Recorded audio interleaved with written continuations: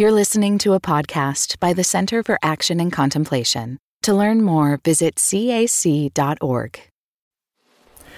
Greetings, I'm Jim Finley. And I'm Kirsten Oates. Welcome to Turning to the Mystics.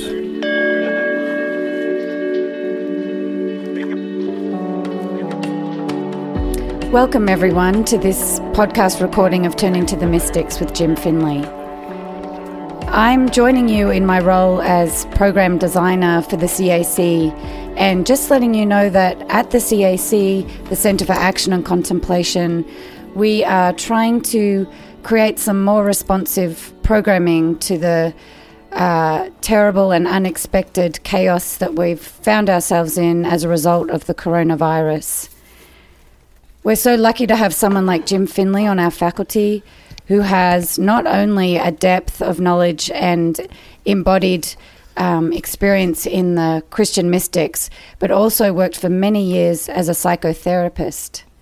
And so what's happening now really touches on one of Jim's core teachings, the spirituality of healing. And so, Jim, we're so grateful that you've taken time out of your day to spend with us responding to the virus. And before we get started, I'll just let everybody know that you're at home in your study in California. I'm at home in mine. And Corey, our producer, is also on with us in Albuquerque, New Mexico. So we've been in the shelter-in experience for at least a week. And Jim, we're so grateful to have this time with you today. Thank you. Yes. Thank you, Kirsten. I was so, when you called me and said that the staff there at CAC was talking about how timely it would be to say something about what's going on, to kind of ground these teachings of the mystics in the suffering of the real world. This connection between the mystical traditions and social justice, with the corporal works of mercy, that it heightens our response to suffering. And so it seems so timely and kind of providential and important that we can do this. So I'm glad we can do it now. Yeah, thank you, Jim. And when we spoke about the podcast overall, we thought that we will continue on with these more responsive podcasts for a while. We're estimating at least 4 weeks of recording a new podcast each week in response to what's happening in that moment. Alongside your evergreen depth of teaching that really stands the test of time in terms of responding to crises like these. Yes. And then what we'll do then, after these 3 or 4, whatever that is, we'll just pick up where we left off with Merton, and we'll probably move next into Teresa of Avila as the next mystic. We'll just continue on with the series. So this is kind of a hiatus to ground these mystical reflections in like the suffering that we're all going through right now, how our groundedness in the mystics can help us to be present to this in a spiritually grounded way. So, yeah. Well, thank you so much, Jim, and I'll hand over to you to lead us through today. Good. Thank you. Thank you, Kirsten. Yes, what I'm going to do here is I'm going to follow the same format that we've been following in Turning to the Mystics. That is, I'll share with you a reflection, kind of a poetic, experiential reflection on kind of grounding ourselves in the richness of the mystical lineage of the Christian tradition. One in spirit with the mystical lineage of all the world's great religions, and in some poets, philosophers, but those who serve the poor.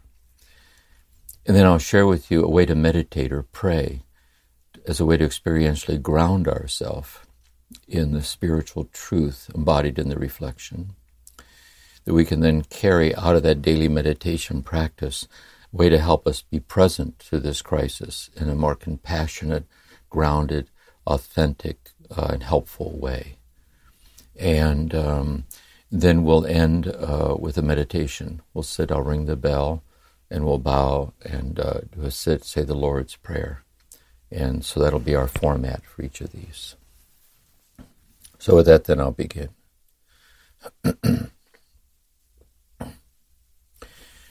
Let's say here is a kind of a devotional practice. We begin by kind of like a visualization practice that we're approaching Jesus with our hearts heavy with these fears of the pandemic for ourselves, for our family, the disturbing statistics that we're seeing on the media, and something that may go on for a while, get worse, and kind of the breaking down of the societal structures on whom we tend to depend for our security, kind of the uncertainty of it all.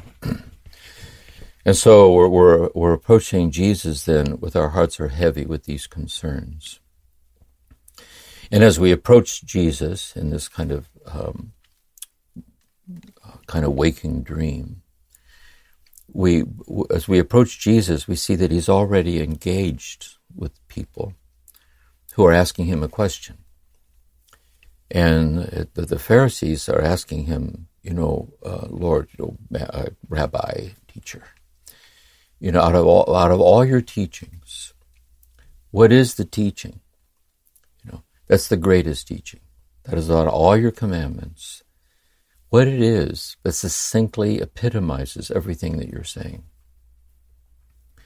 And we also sense that while the Pharisees may be there in their attempts to trick him, the disciples that are there, among whom we would consider ourselves, were keenly interested in what he's going to say.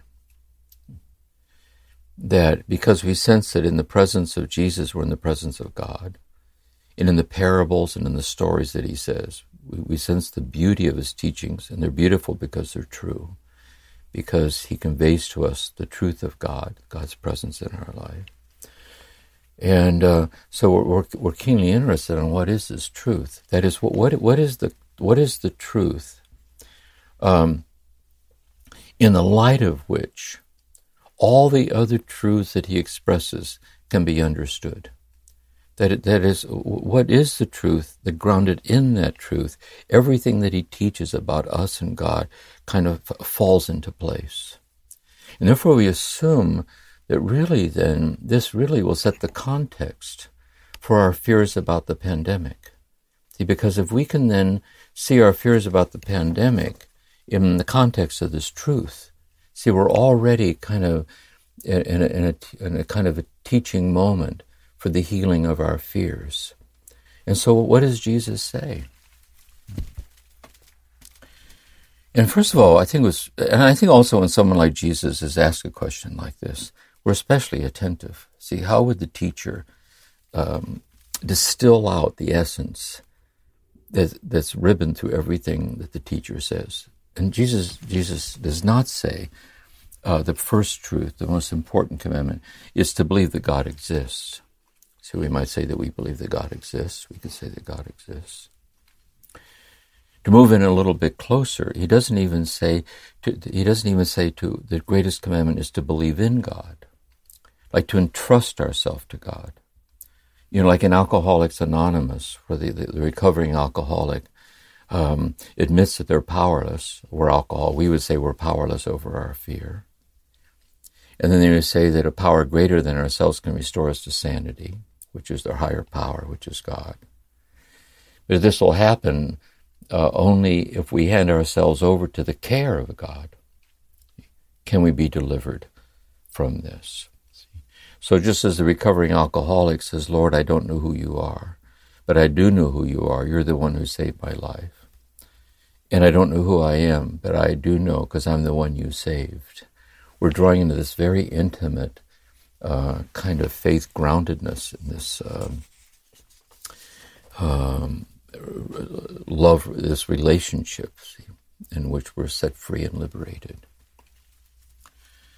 But Jesus just doesn't say that. He moves in closer to entrust ourselves to God. He said the greatest commandment is to love God. This is Matthew 22, verses 34 to 40, I think.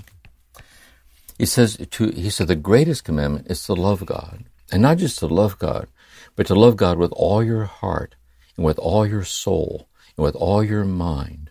And the second commandment is like to it. Is to love your neighbor as yourself.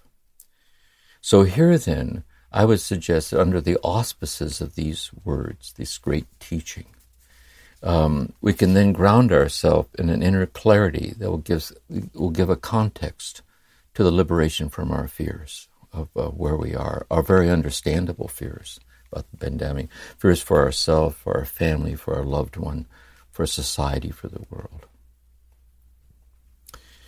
And so how do we get at this, then? We say that Jesus here is now speaking theologically as the Christ. Another way of looking at it, we would say Jesus is a Jewish mystic. And he speaks to us this truth, that in his presence, we sense we're in the presence of God. And that in his words are the intonations of God's voice in our heart. And so how are we to listen in like this? And I think here first, when we were looking at this, when we were reflecting on Merton, is we're looking at this now in terms of the ancient wisdom of contemplative Christianity, the timeless wisdom of the contemplative worldview, this way of understanding ourselves, others, and all things in the light of creation. So here's how we might say it poetically. This is all the mystic kind of like echoing this vision, understanding of creation. Is that ultimately speaking, just one thing is happening, that the infinite presence of God is presencing itself, or is pouring itself out, or giving itself away, whole and complete, in and as the gift and the miracle of our very presence, the presence of others, the presence of all things, in our nothingness without God. That's the mystery. Ultimately speaking, that's what's happening. And since love is the overflowing fullness of presence, we can say, ultimately speaking, just one thing is happening. The infinite love of God is pouring itself out, emptying itself, and giving itself away, in and as the intimate immediacy of our very presence, the presence of others, the presence of all things. So love, then, this infinite love of God, then, is our origin. The infinite love of God is our sustaining ground. If at the count of 3, God would cease loving us into the present moment, at the count of 3, we'd vanish. Because we're nothing, we're absolutely nothing, apart from the infinite love of God that is the very reality of our life. And the love of God is our origin. This infinite love is our ground, is our destiny, is our eternal destiny. And so next we can say, then, there are certain moments, this is our faith, like an obscure certainty in our heart, like a primitive inner assurance, Gabriel Marcel says. This is our faith, that there are certain moments we realize this, maybe with great intensity, or maybe ever so subtle. So in the midst of nature, like lying awake at night listening to the rain, or giving ourselves over to the smell of a blood-red rose, or in the arms of the beloved, or reading a child a good night story, or a quiet hour alone at day's end, or in the pause between 2 lines of a poem, or in a prayer, or in an act of being there for someone who's suffering, to be, how can I be helpful? There are certain moments our heart is quickened by the intimate realization of what faith proclaims. And in these quickenings, these awakenings, we taste for ourselves, see, like, what a fool I am to worry so the way I sometimes do. That nothing is missing in all directions. We serendipitously have found our way into this abiding love of God that is life, is reality itself. But then we also see how these moments fade. They tend to be very fleeting. They fade away from us. And then there's another one. And pretty soon we can start to become aware of our tendency not to be aware of this infinite love that ultimately alone is real. See? And so this is what Jesus meant. You have eyes to see and you do not see. And so our prayer becomes, Lord, that I might see. There are fleeting moments. I see this. I see the truth that you and your love for me are giving yourself to me as the very miracle of me, and of others in all things. We subsist. I am subsisting in you like light subsists in flame. There's a certain moment I sense it. But I also see how I tend not to see it. I tend not to see it. So here then it seems then, this is the kind of the poetic image we're kind of moving toward here, that we can't get the ocean into a thimble, but we can drop the thimble into the ocean, and we are that thimble. In a certain moment, we realize this. In God we live and move and have our being. And in these moments of realizations, we see that fear has no foundations. And then we see how that slips away from us. So there's that in us that sees these moments, say, I will not break faith with my awakened heart. And then there's that in me that doesn't see it yet, which is the me that still gets reactive, still gets overwhelmed, still gets flooded by fear, such as with the pandemic. We're just human beings. We're just human beings. And this is a way of starting to move in closer, I think, to how to understand ourselves in the presence of Christ, in the presence of God, and what this deep healing consists in, like this.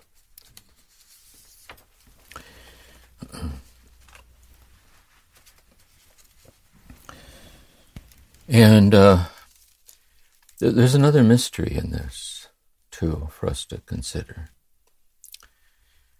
And the mystery is this is really the mystery of the cross, too. That in these moments of realization, and we look out at the world, we begin to understand God as a presence that protects us from nothing, even as God unexplainably sustains us in all things. That this presence of God, it doesn't protect us from the death, from the illness, from the fear of the loss of the beloved, from the suffering of this world. We just look out at the world and we see all the suffering. It's like the view from the cross. It's like the view from the cross. We are not protected. God depends on us to be there for and with each other. That wherever there is suffering, we lean in close to touch the hurting place with love, in ourselves and others. We're grounded in a peace that's not dependent on the outcome of our efforts. Because we're grounded in the peace of God, it isn't dependent on anything, for it is rather the peace upon which everything depends. So here then it seems to me then is the kind of the poetic imagery that allows us to develop a certain sensitivity or a certain sensibility to understanding the intimate nature of this situation in which we find ourselves together on this earth as human beings. That I am sustained. I am being sustained in this moment and each passing moment of my life by this love, this giving itself to me as my very life. I am sustained. In the unfolding unforeseeability of life's circumstances. And I ever shall be sustained on up to the moment of my death and beyond. The moment that is approaching even as I speak. It's approaching for you even as you listen to me. That the deathless beauty of ourself shines bright and invincible in the fleetingness of our life in this world. And we see too, as we look out, that we see our neighbors, those around us, are in the same boat. You know, we're all in this together. The deathless beauty of the beloved. Gabriel Marcel says, we know we learned to love someone when we've seen in them that which is too beautiful to die. And we know we've learned ourselves when we see that in us that is too beautiful to die. But this deathless beauty of ourself is glimpsed fleetingly like this, and then gets so easily overtaken by the part that doesn't see it yet, that's still reactive, still gets overwhelmed. See? So it isn't just that we're all bound together in this invincible love that sustains us unexplainably, but we're bound together in the communal fragility of ourself in the invincible love that sustains us so inexplicably, so mysteriously, like this. So this then is the image that I offer. This spiritual worldview. We don't live in a society that cultivates the sensitivity, which is at the heart of the gospel. And each world religion has its own language for this, but this is the lifeblood of religious consciousness. This is what I'm speaking here now, sharing with you like this. And so this is our reflection. And so I'd like to suggest then a meditation for you. Now, one meditation might be, here's the thing. I think we see that unless we're faithful to a daily rendezvous with God, to kind of sit quietly in a place apart, to get regrounded in the presence of God, in the truth and the beauty of this, having the taproot of our heart anchored in this, that the intensity and density of the day-by-day flooding of the images of the pandemic, and who knows what else we're going through in our own life. This is very, very personal, because some of us are more robust than others, and some of us are carrying internalized traumas and abandonments. So this present traumatizing things of the society further activates this. So we need to be very vigilant and watch over ourselves and to help each other and be there for each other. So in this fidelity, we can sit and reflect on this, would be the meditation. But here's a specific meditation that helps me, has helped me in the past with this. It says in the Gospels that Jesus spent whole nights in prayer. So in this kind of waking dream, imagine that you're alone in the garden, in a remote place where Jesus is there praying through the night. And you're there, and your heart is heavy with the fears of the pandemic.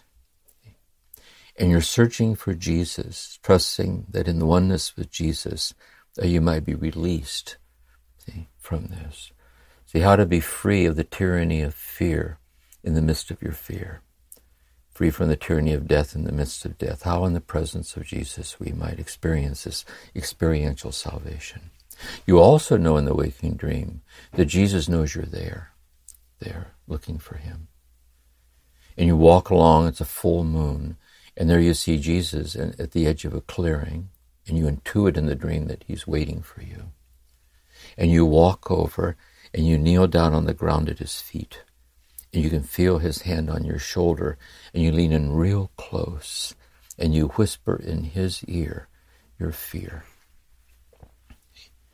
And you sense that he's listening, like infinitely listening, understanding infinitely more than you do the texture of your fear, and understanding infinitely more than you do the love that's sustaining you in it. And he just listens.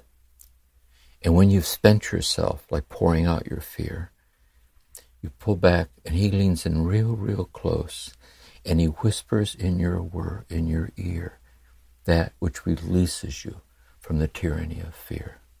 So the question is, tell me, what's he say? It's the meditation. Like, speak, Lord, your servant listens. There's another way of looking at this. Teresa of Avila talks about inner locutions, or inner words of God. And she says a locution is a word of God that creates what it says.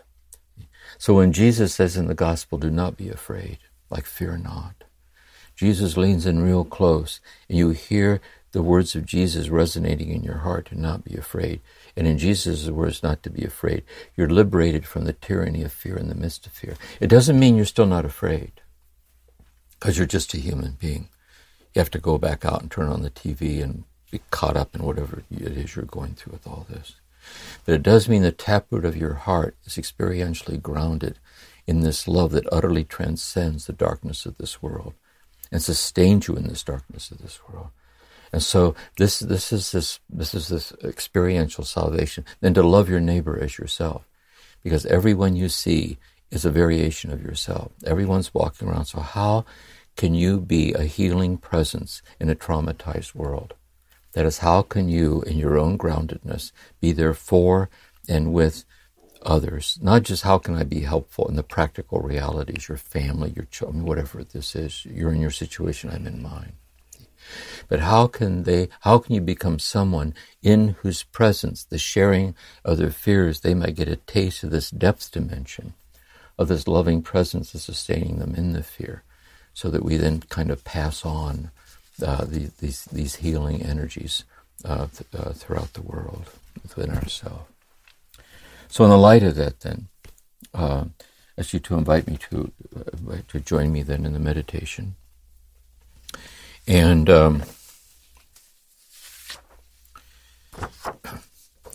had to print out the words to the Lord's Prayer because I forget the words to the Lord's Prayer.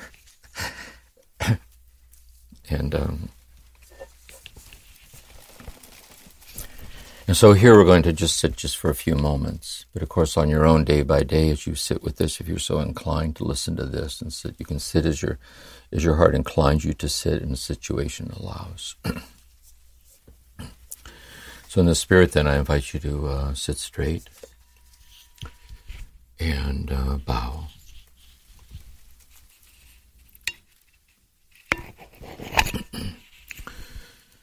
And to interiorly whisper it, repeat after me. Be still and know I am God.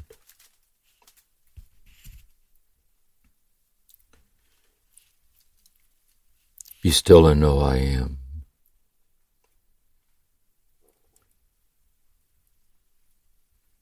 Be still and know.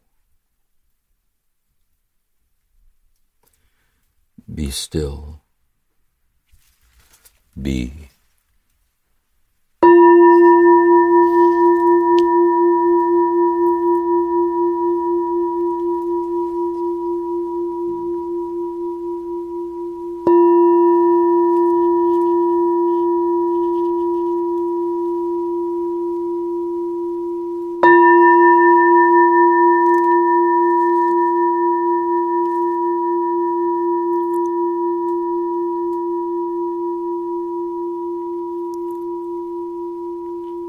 So we'll sit then for a few moments in silent prayer, meditation. We'll end with the Lord's Prayer.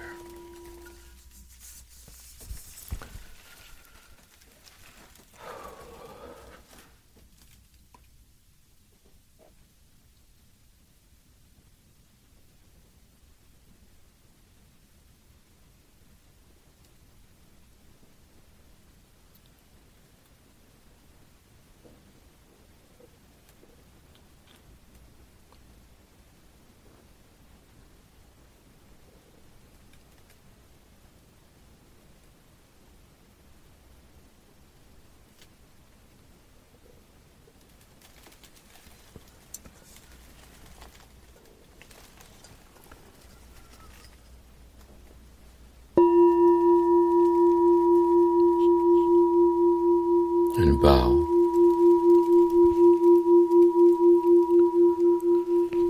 We'll slowly say the Lord's Prayer together. Our Father who art in heaven, hallowed be thy name. Thy kingdom come, thy will be done, on earth as it is in heaven. Give us this day our daily bread, and forgive us our trespasses, as we forgive those who trespass against us. And lead us not into temptation, but deliver us from evil. For thine is the kingdom, the power, and the glory, now and forever. Amen. Mary, Mother of Contemplatives, pray for us. Saint Francis of Assisi, pray for us. Saint Clare, pray for us. Okay. Blessings. Thank you. Till next time. Now, I'd like to move from this meditation to a dialogue with Kirsten Oates here, kind of listening for herself, and then listening on your behalf for questions that might come up, or questions that might arise, and the implications, the far-reaching implications of seeing life in this way, the situation in this way, as it applies to each one of us. So we can engage in this dialogue now. Yes. Thanks, Jim. I was really struck by the way you said that when Jesus said, "Fear not," he wasn't suggesting that we be released from our fear, our human fear, but that we are released from the tyranny of fear in the midst of fear. Sorry. Can you explain that a little bit? How would that feel to me? Yes. I want to use it in specifically Christian terms first and apply it to us. Or let's say Jesus is this kind of the incarnate presence of God as the human experience itself. That in the Garden of Gethsemane, it says Jesus sweat blood, in really severe trauma, because he saw crucifixions. They were an extremely cruel, kind of violent death. And so See, let this cup pass from me. If it possible, let this cup pass from me. So in sweating blood, he was in a severely traumatized state. See? Which means then he's one with us in our traumatized state. And there's a priest, a Franciscan priest, William McNamara, lived as a hermit for a while. I gave a talk once to his community. He's passed away now. I think he's passed away. And he said, if you saw off a tree, you see the rings of the tree there. But it's important to know that those rings aren't the entire length of the tree, So the life of Christ is just the rings, like God's oneness with us in suffering runs up the entire thing. We fill up what is lacking in the suffering of Christ. And then when he hung on the cross, not only was he in this executed state, but then my God, why hast thou forsaken me? He lost faith. In other words, he prayed to the God he could no longer find. See, like this. So in a sense, out of love for us, he becomes identified with us as precious in our trauma. See? And so we're not exempt from trauma. When we get overwhelmed and afraid because we've lost someone, or we look out at the world, we're afraid, we're just very, very scary things happen to us. And so much so we can momentarily lose experiential access to that love we know is there. And that helps us have empathy. For those of us, if we have the gift of faith to reground us in the love we know is there, we can have empathy with those who aren't able to experientially ground themselves in it. And that's how we're woven. We all belong to each other. Our suffering doesn't belong to us. Our suffering, we're all woven into each other like this. And God's love is woven into our trauma like this. And I'd put it that way. And Jim, do you think at a time like this, like it feels like we're at extremes, like there's a communal fear that kind of we're triggering each other with our own personal fears. So the sense of fear seems to be at an extreme. Does that provide more of an opening for the sense of that love or that infinite presence? It does. In terms of the big arc of history. In scriptural terms, this would be like the experience of the fall of Jerusalem, when Jerusalem fell. Or in the times of St. Augustine, the fall of the Roman Empire, or the Black Plague sweeping through. That we all kind of rely on the constancy of the structures of society, the norms and the patterns, and we tend to rely on those, almost like an unquestioned sense. So all of a sudden, when it breaks open, there's a little Zen story about, these Zen masters, the tradition, they hold this little fan. Tradition is made of rhinoceros horn. And so there's a little koan where the Zen master says to the student, get my rhinoceros horn fan. And he says, Master, the fan is broken. He said, well, then get me the rhinoceros. See? And Thomas Merton, when he commented on that, also reflecting on the Asian Journal, a talk he had with the Dalai Lama, see, the structures are broken. We tend to we have this faith in the structures. We also have faith in our ego self that's formed in those structures. See?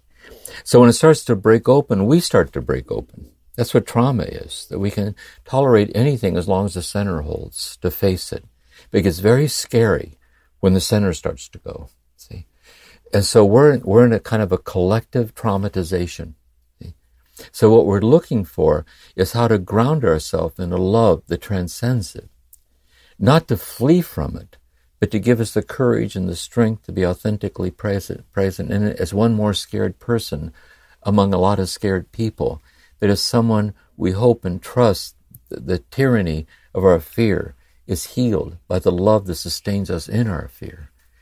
And we're kind of like that with ourselves. We're like that with each other. That's the sense of it, I think. Yeah. That really resonates with me when you were saying that unconsciously we're so reliant on societal structures. And then you took it a step deeper, that our ego is kind of formed in relationship to the sense of the safety in those structures. So it's a really challenging time when... It is. When I work with people in therapy, with trauma, I mean, you're really working with somebody who has been in the presence of an overwhelming event, and they can't get their balance. They can't get their balance. And so This is why this is so universally personal. This touches you because it activates our own, and this is why we need to be very present to it and very respectful of it. So how can we ground ourselves in this love through prayer? And then also, where can we reach out to just one other person whom we know we're not alone in this? Maybe that's the value of what we're sharing right now with people. If through this, they can be touched by knowing that they're not alone in it. And this is how we then are collectively move on together as we find our way through this. See? Again, grounded in an inner peace is not dependent on the outcome of the effort for us, because we are unexplainably sustained, regardless of the outcome by human terms. There's this love that takes us to itself, unexplainably. But we do our best to protect ourselves and others as best we can.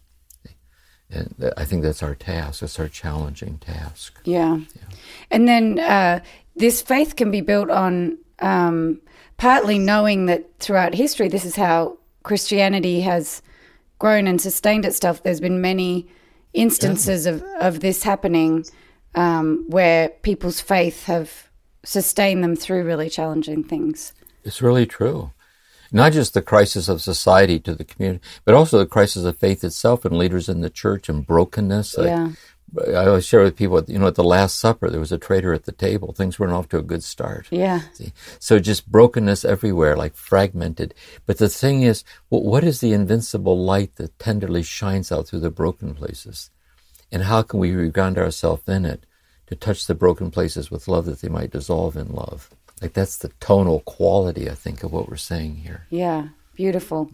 When you talk about there's a part of us that has glimpses of this and has a real knowing about that light that shines through the broken, but then the part of us that still doesn't. And when you say our hope and our faith tells us not to flee from the tragedy, but to try and stay present to it and find our way to that depth.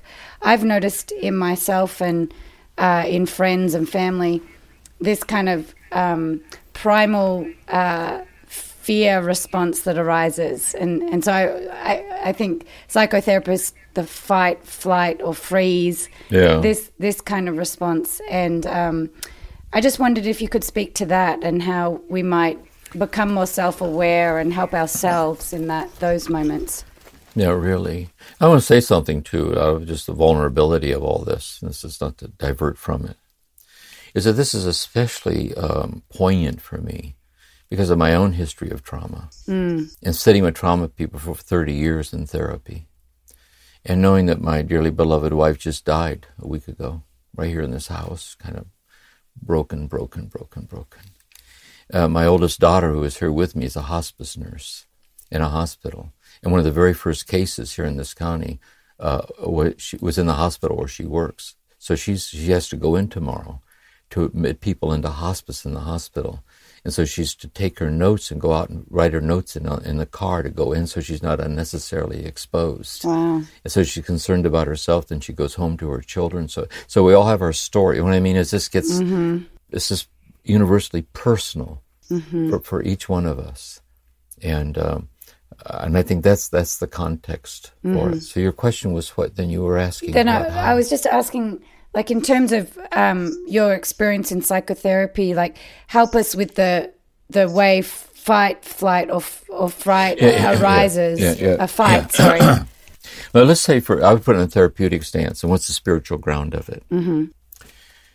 Let's say that the fight or flight response is a deep survival strategy that's somatically grounded in all of us. The fight or flight, it's a survival strategy, fight or flight. And properly understood, it preserves life. It preserves, for the flight is to do what we can to avoid the destructive event and to help others avoid it. To fight means to set a boundary against it. Like to fight, not to passively get into it, but effectively set the boundary in it. So we might say all those right now that are working in the medical field and with the sick, they're fighting, in this sense of fighting, of setting a boundary to work through all this, and we're one with them in spirit. There's all of that. And that's important, I think. I mean, that grace empowers us to set boundaries and to be protective and be nurturing, all of that. But what we're saying is this. But what about all those for whom we see on the news every day? They count the numbers of those that went under in this illness. And then we say, we can't rule out that one of our loved ones might be one of those who might die. We can't rule out that you and I and some of those listening right now might be among those who are die. What then? So if my base of operation is nothing deeper than the self that things happen to. Mm-hmm. So if I fight or flight, so how can I, as a human being, sink the taproot of my heart in a presence that transcends my ordinary humanity, at the same time utterly permeates it through and through and through and through, and empowers me to be present, to do the best I can, to be a nurturing person, a protective person, a healing person, in a peace that isn't dependent on how that might turn out specifically for me or my loved ones or whatever. And I think that's the courageous, that's the spirit here, I think. Yeah, beautiful. Well, I certainly felt that myself when I was sitting in the background here in your meditation, and when you invited us to whisper in Jesus' ear our greatest fear. Yeah. And then you said, and what does he say? What does he say to you? Yeah. So there's something even in not knowing what I'd say to him and what he'd say back to me, but just in that opportunity, I could even feel some comfort. Yes. And I love the saying of Thomas Merton. He says, in the spiritual order, to understand means to understand that you're understood. Mm. And by the way, I think there's something else here for all of us. We look at it this way. There is the fear of the pandemic. But based on what we're going through at the time, that might not be our deepest fear. See, the fear of the pandemic may be activating or energizing our deepest fear, which might be something much closer to home. Yeah. And that's what we tell Jesus. That's what we take. We go as we are in our fears because we're loved as we are and sustained as we are in our fears. That's the intimacy of it. Yeah. Mm-hmm. Mm-hmm. Thank you. Yeah. Just to share with people listening, I've just noticed personally my response is freeze. Like I really freeze up and want to get small, and my body contracts. And but being with you and listening to that meditation, I could feel, that opening up, something bigger, something deeper. So I really appreciate what you're offering there. Yeah, and by the way, see, that's what makes us so incarnate. See, is all of us have little survival strategies inside. Mm-hmm. That we know if we're faithful to them, we get a little more grounded, present. See? And we need to take. Sometimes when we get really afraid, we're neglectful of our. We panic. So it might be real, long hot shower, a walk around the block, a phone call, making muffins. Having a sip of tea, sitting and looking out the porch, whatever that is. Yes. Whatever these rituals of nurturance are, these simple human rituals are, that we know we're not neglectful of that. Mm-hmm. And then in that rested state, we sink our taproot into this thing and move forward as best we can. That's really helpful. That's really helpful, Jim. So stay with the practical things that help relax your system and allow you to practice more fully.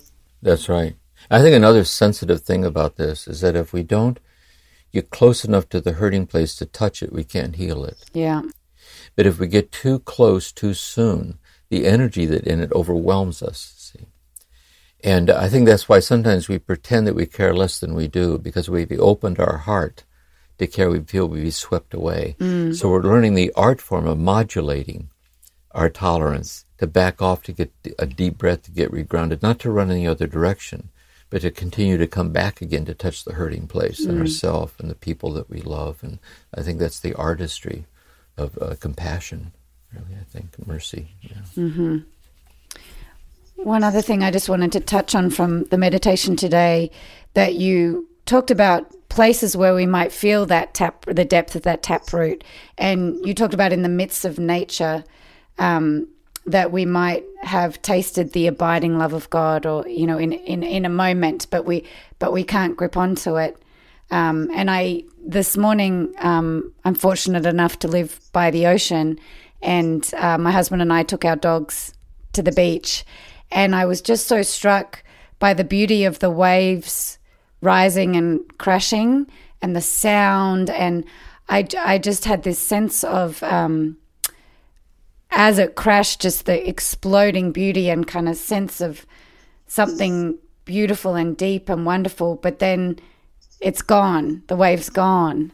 And maybe that's kind of resonant with what you were expressing. It is. I love this saying, Chokan Trungpa Rinpoche, the Vajrayana Buddhist teacher in Boulder. I love that saying he has. He says, our raw and beautiful heart. And it's really true. It's really true that the trauma can overwhelm us, and it can. Mm-hmm. But what's also true, there's like an unexpected ability to see the eloquence of something in the midst of pain. It's a very enigmatic experience. Mm-hmm. In the very midst of it, it actually opens us up to see I was talking to my youngest daughter. She's in Cleveland, Ohio right now, and I used to live there. And so she was walking in the woods, and she turned and showed the camera walking through the woods. Oh. And I can remember when I lived in Ohio, the woods, and when I was in the monastery, I used to take long walks in the woods. And there's something like the ocean or the mountains or the woods or, a single flower or slant of light across the floor. I love this saying by Carl Jung. He says, how can we claim the years have taught us anything if we haven't learned to sit and listen to the secret that whispers in the brooks? And so the whole world bodies forth this love. And it's such simple moments as that, the waves crashing on the beach. Mm-hmm. And it's like a memento in our heart. It puts us back in touch again. What's always there. Yeah. That's beautiful. Do you feel that the saying like the veil is thin, does it feel like a time like that for you, Jim? It does. That Celtic thing about thin places. Mm-hmm. And see, I think what we're saying here is every place is every place, what it is that in our fear, the world is opaque to this love. But love casts out fear. So whether it be the love of a person and silent, whatever the modality is, the horizon of this world becomes translucent to the love. Mm-hmm. And then, so the thickness is really in our own heart. The thickness is the layered, internalized traumas and abandonment. My struggles, you have yours. Mm-hmm. But then we realize that everything is diaphanous. Everything is thin. Everything we can see it meekly shining through. I think that's what meditation practice is. Mm-hmm. I think meditation practice is, the Buddha talks about neither perceiving nor not perceiving. It's like a very subtle state. Is it possible to be vulnerable and safe at the same time, in a kind of a trusting stance of being sustained in the miracle of a single breath, like that. And so I think we have to get acclimated to staying in that space long enough so it can have its way with us. Another way I put it is that which is essential never imposes itself. That which is unessential is constantly imposing itself. See? But by a higher order of wisdom of the awakened heart, we can give ourselves over to that which is essential in the midst of that which is unessential, and be a more grounded person in the midst of our situation. That's right. So that's the path we're all on, I guess. Yeah, trying to. Thank you, Jim.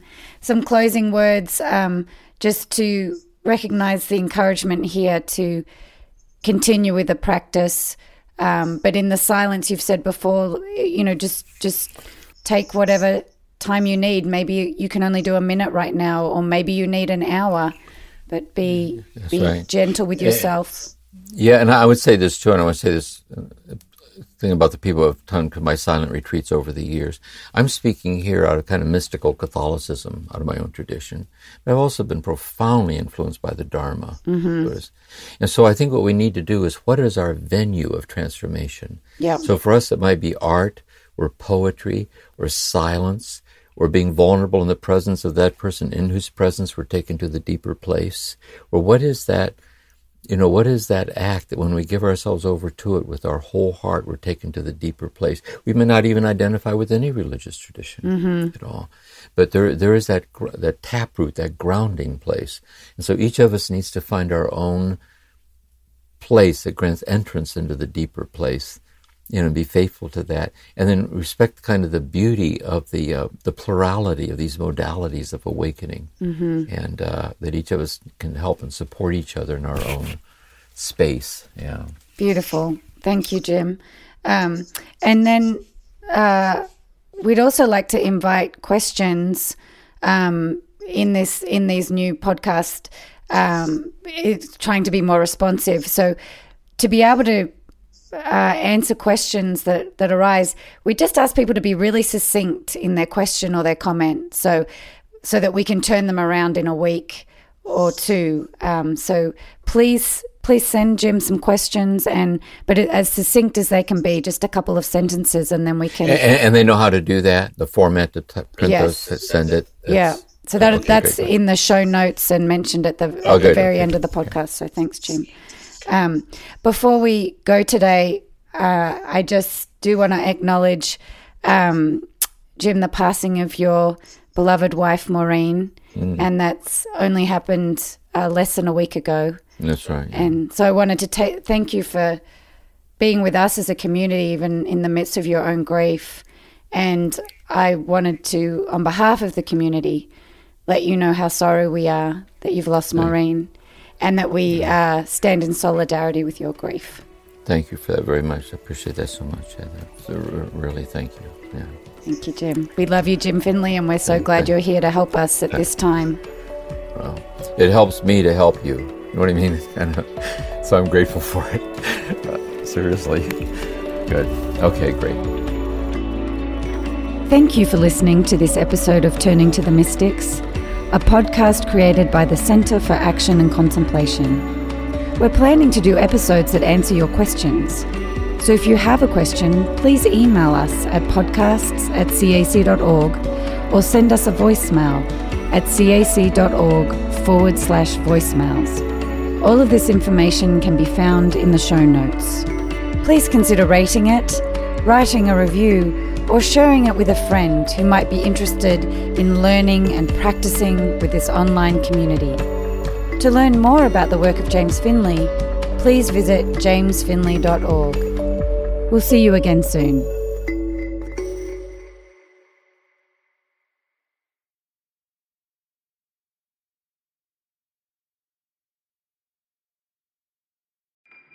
Do you feel called to walk a more contemplative path?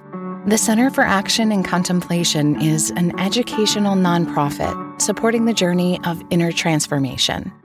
Our programs and resources will help grow your consciousness, deepen your prayer practice, and strengthen your compassionate engagement with the world. Learn more about our resources, such as publications, podcasts, email series, and events at www.cac.org.